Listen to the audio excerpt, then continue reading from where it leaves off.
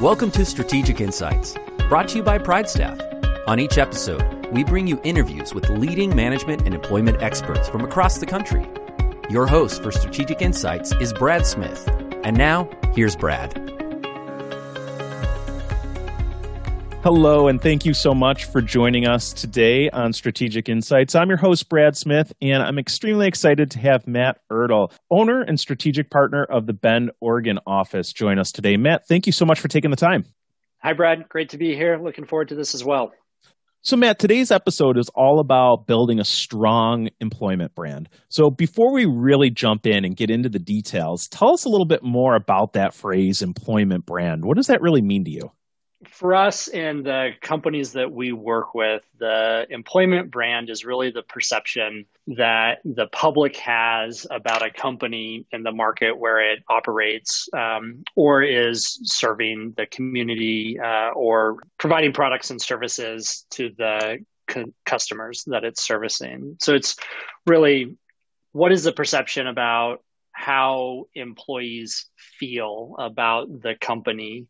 What are they saying to their friends, their family members, and how that transfers to the experience that customers have and stakeholders have interacting with the company and the brand? So obviously, your perception in the market is extremely important. We all want to be perceived in a positive light. But at the end of the day, how does that really impact hiring? Why is a strong employment brand so important to an end employer? People and employees want to feel engaged. They want to feel appreciated. This has been proven to lead to higher productivity over time. And so for a company to maximize the use of its employees, for the employees to maximize the relationship it has with the company that they work for, having a high level of engagement is important. And the perception that employees have, the perception that the public has of that company, of that product or service, of the people that work there, all influences as factors into this topic. Yeah, for sure. And we see that companies that have a really strong employment brand in the local market, they're able to attract a higher level of talent, aren't they? Yeah, absolutely. Companies that are desirable places to work are sought after by individuals that are looking to work for them at all levels, and it makes it easier to acquire people that are the highest caliber and the most talented individuals.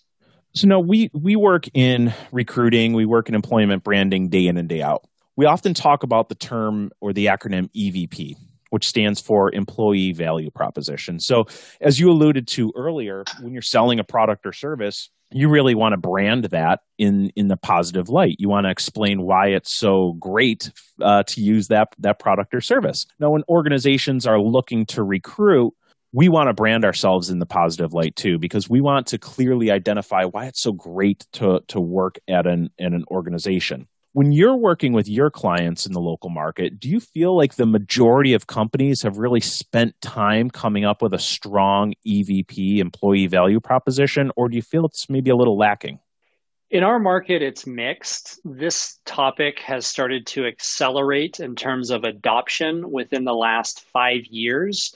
But our market is historically small business owners, and the community, the business community here for 100 years revolved around the timber industry. So only in the last few decades, the last 20 years really, have we seen an evolution from a timber-based economy to an economy that's more diverse with technology firms, niche manufacturing, food products. We've got a lot of food products and beverages coming out of our market here.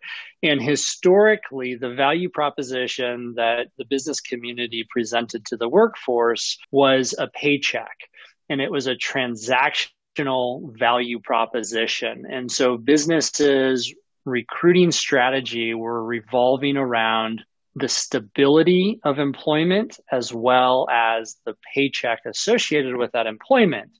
Both of those two things are very important, but as the needs and the values of workforces evolve, the companies that have stood out, that are really doing a good job of attracting the best talent, and equally as important, if not more, retaining that talent, have started to focus their value proposition much more on a relationship basis and an emotional level that's different than the historic transaction paycheck level. So it's interesting you brought up pay. When we think about hiring, oftentimes we're thinking, boy, we want to get better talent. Let's just pay more. Let's recruit at a little higher level. But more goes into it, as you just mentioned. You obviously have to pay a fair pay rate. You're not gonna get the talent without comparable pay rate. Doesn't always have to be the highest, but there's other factors that go into it. So beyond pay, when you're talking with employees, and you're recruiting all the time, when you're talking with employees, what are they actually looking for beyond pay in an employer? So the experience from start to finish is turning out to be one of the number one determining factors and criteria that we're seeing that influences, first, whether or not a candidate's going to move forward with a job offer if one is made. And second, if that employee is going to stay with the company beyond the initial introductory period. That introductory period could be a couple months, could be all the way up to a year.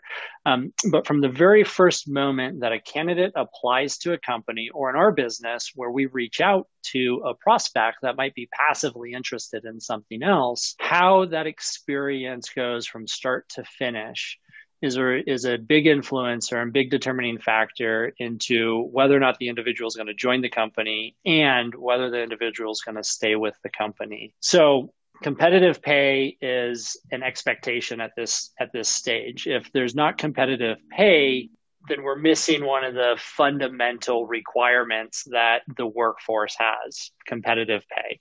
Then we move into other basic criteria. Paid time off is another one that we continue to see as an expectation of the workforce. Is what is the paid time off from the company holiday policy to what it looks like in year one and beyond that.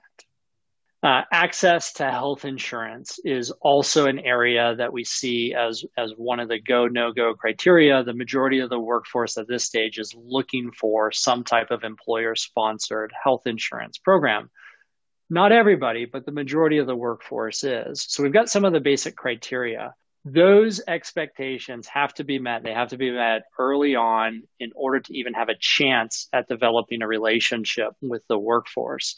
And then we can transcend into what are the values that an organization has? What are the values that an individual has? And that's really going to play a bigger part into the ultimate retention and development of the employee. And as mentioned earlier, leveraging the resources on both sides. It's really interesting. And one thing that you said that really stuck out to me is you need all of these things to not just attract the right people, but retain the right people. So your employment brand really isn't just about getting people in the door. It's about making sure that you retain them and they're productive as well. All of those things that Matt just mentioned go into that. Now, Matt, one thing that I've noticed across the country and what I've heard across the country is that millennials and the younger generation really are looking for organizations who have mission and values that they can really align with. Are you seeing the same thing in your market? And really, how important are a company's mission and values? Absolutely. We're seeing it in our market. We're seeing this not just with the millennial workforce, but as their values are now being adopted by some of their predecessors in the workforce as well, as the Gen X generation is sunsetting into the latter third of their working career right now. We're also seeing all stages of the workforce prioritize values and mission of an organization on par, if not more in some cases, with compensation benefits and some of the perks. So the mission and the values of an organization can evolve over time, although the majority of organizations have adopted some baseline foundations where they don't evolve over the time. For the workforce, we see it evolving more over time with them than we do the evolution of values with companies. So as an example, a workforce with somebody who's just entering the job market, they might value experience over compensation. So get a foot in the door with a company that's going to help build out a resume, provide a professional reference, might be more valuable than compensation. That doesn't mean that compensation won't be competitive as a requirement. It just means they might value it more.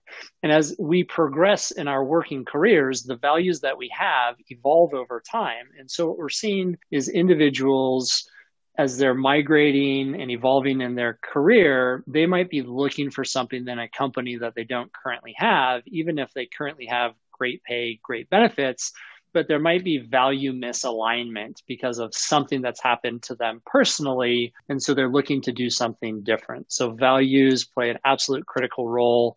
The timing of when it becomes important, I think, is the variable with the workforce.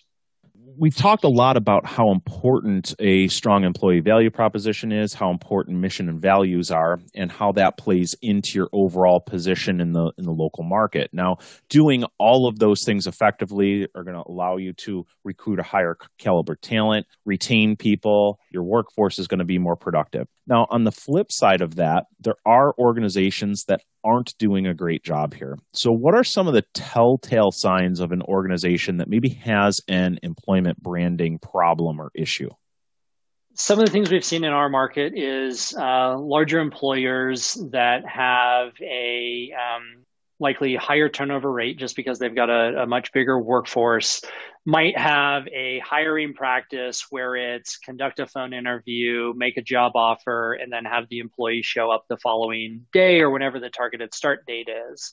And what we've seen is a higher turnover in that engagement process as opposed to another business in the same industry, similar size company. About a year ago, they adopted a different interviewing and hiring process where the process starts with either a phone interview or an in-person interview, but it's typically 20 to 30 minutes of just general conversation, getting to know one another. And then it turns into a follow-up scheduled meeting where there's more representatives from the supervisory team or the management team conducting a larger group meeting with the specific intention of providing the candidate, the job seeker in this case, the ability to have access to more decision makers, to more the management team, to see who's running the different departments of the organization. And then as that conversation tracks, it leads into a tour of the facility or a tour of the organization so that the job seeker can see, okay, here's the real scope of the opportunity at hand. It's not simply one person, one conversation.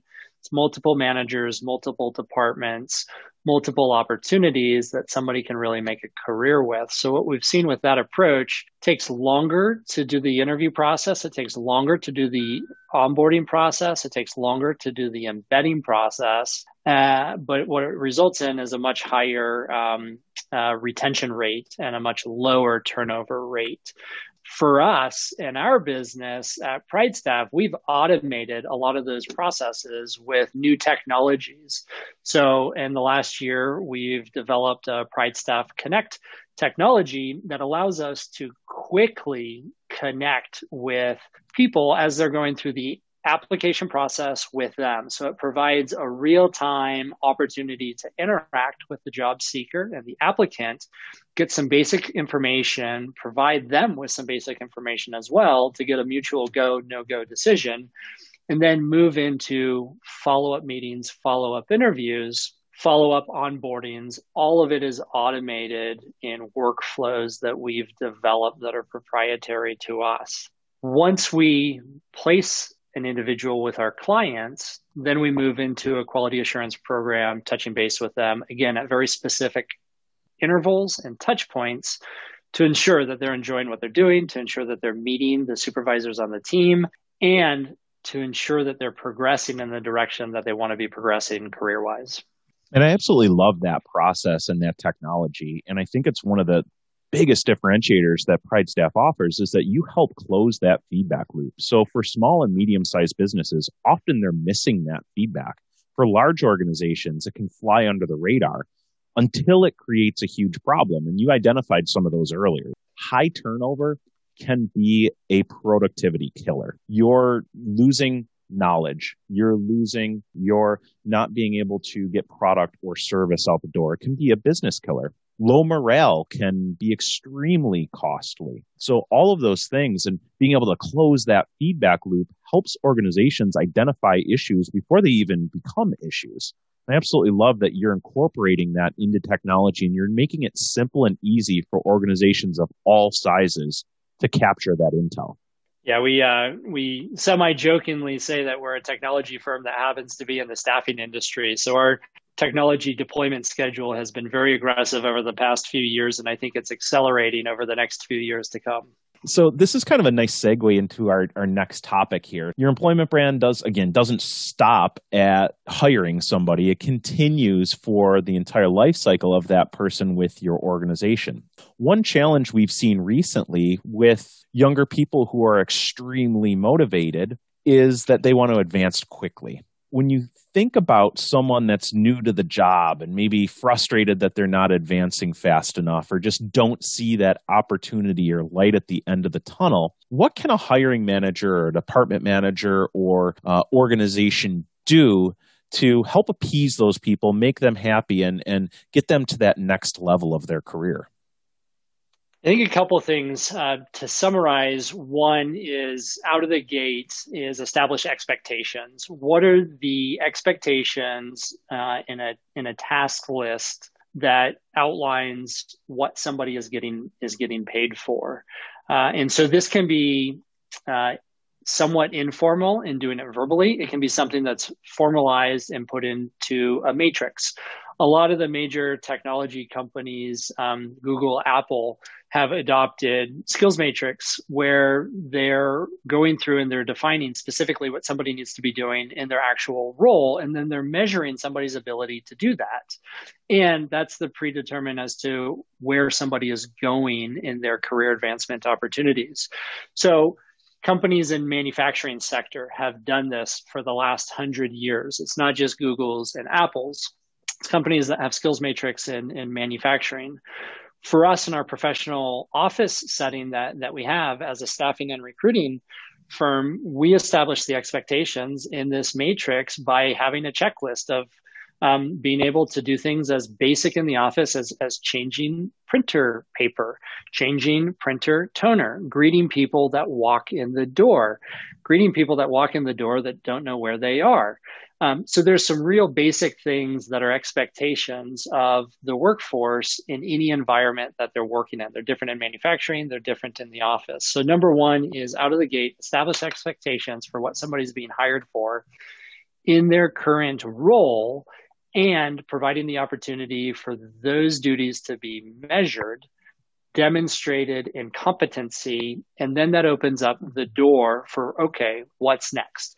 Are those competencies, I think, very proficient in 90 days, 180 days, whatever the time frame is? At some point in time, any workforce is going to expect to move on and add responsibilities and compensations. Number one, establish expectations and have a way to measure it.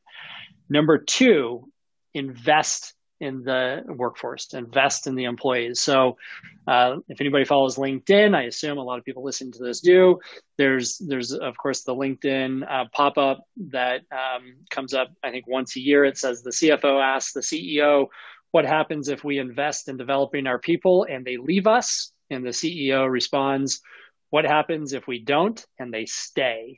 And so this is something that we're seeing more and more with the businesses that we work with, is companies that are formalizing professional development programs that are helping employees get from wherever they start with the company to wherever they want to go in their personal career.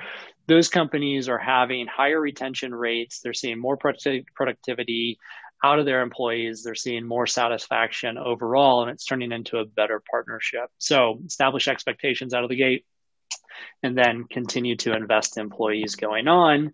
And business owners need to have a firm hand. If it's not working, take action, move on, start over.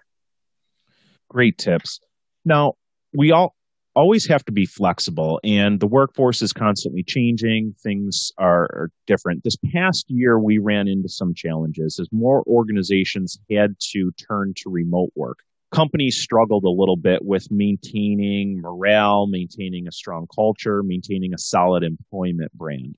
What tips can you share with our listeners today on how companies can handle employment branding if they stay remote?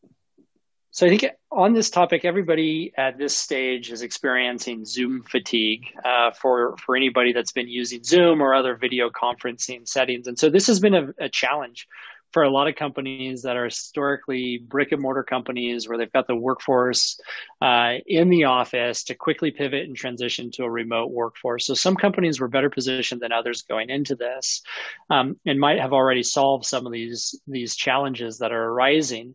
The big recurring theme that we're seeing for companies in our market that are doing this successfully are the companies that go back to the basics of maintaining the personal relationship between whoever the department supervisor is and the employees that are working for them in having one-on-one discussions with them. That can be over the phone, that can be over a Zoom meeting, but it's not a team Zoom meeting or team conference meeting. And maintaining that personal relationship to ensure the employees know what the priorities are, know what the goals are, know how those daily activities are contributing to their personal goals, to their personal values, to the company values, and to ensure that there's collaboration with whatever those daily activities are with the rest of the organization. So it goes back to the basic of the personal relationships between the supervisors. And then how those are done is what is evolving. As it used to be in person exclusively, then it went to a hybrid, then it went to exclusively virtual or over the phone. And the future of it is going to continue to evolve as well with everything we know about and things that are in development. So, Matt, I want to thank you so much. There were some great key takeaways and several that I'm going to look to incorporate in our organization. You've clearly made the case for how important employment branding is. It can help you attract really high-level talent. It can help you decrease turnover. It can help you improve morale. It's a driving force behind productivity. For those listening today, any closing words that will help them really create a stronger employment brand and achieve many of these things that we just talked about? Yes, I think the three things that I would close with are get involved with the community where the business is operating. That might be a local community. If it's a business to business that exists, then it's the local community that business is working with. But get involved. The second thing is stay involved. So once a business engages its community and wins that audience, then it becomes the business's responsibility to stay involved with that community. And the third is to get recognized for it. So if a business is doing great with the community that it serves, then get recognized for it. Ask for the online reviews. Ask for letters of recommendations on LinkedIn. Ask for some type of testimonial that can be used to tell a story, to go out and shape the brand of the organization and the perception that the public has of it. I love those tips, and I want to commend you and Pride staff in general for that third, getting recognized. You've done an amazing job of building a strong employment brand and then following up. You consistently survey employees and your clients to make sure that they're happy. And that's helped put Pride staff at the top of all staffing agencies across the country in terms of client and talent satisfaction. And it speaks volumes to everything that you just shared today. So great job. Thanks, Brad. Good to catch up with you. Good to catch up with you as well. For all of those listening, we appreciate you listening to today's episode. We hope you found some great value. I know that I did. And I want to encourage you to visit pridestaff.com for some great follow-up resources, ebooks, white papers, and thought leadership. Thank you all again for listening. Thank you for listening to Strategic Insights, brought to you by Pride Staff. Whether you're looking for high-level workforce consulting or staffing help to meet demands, Pride Staff is here to help.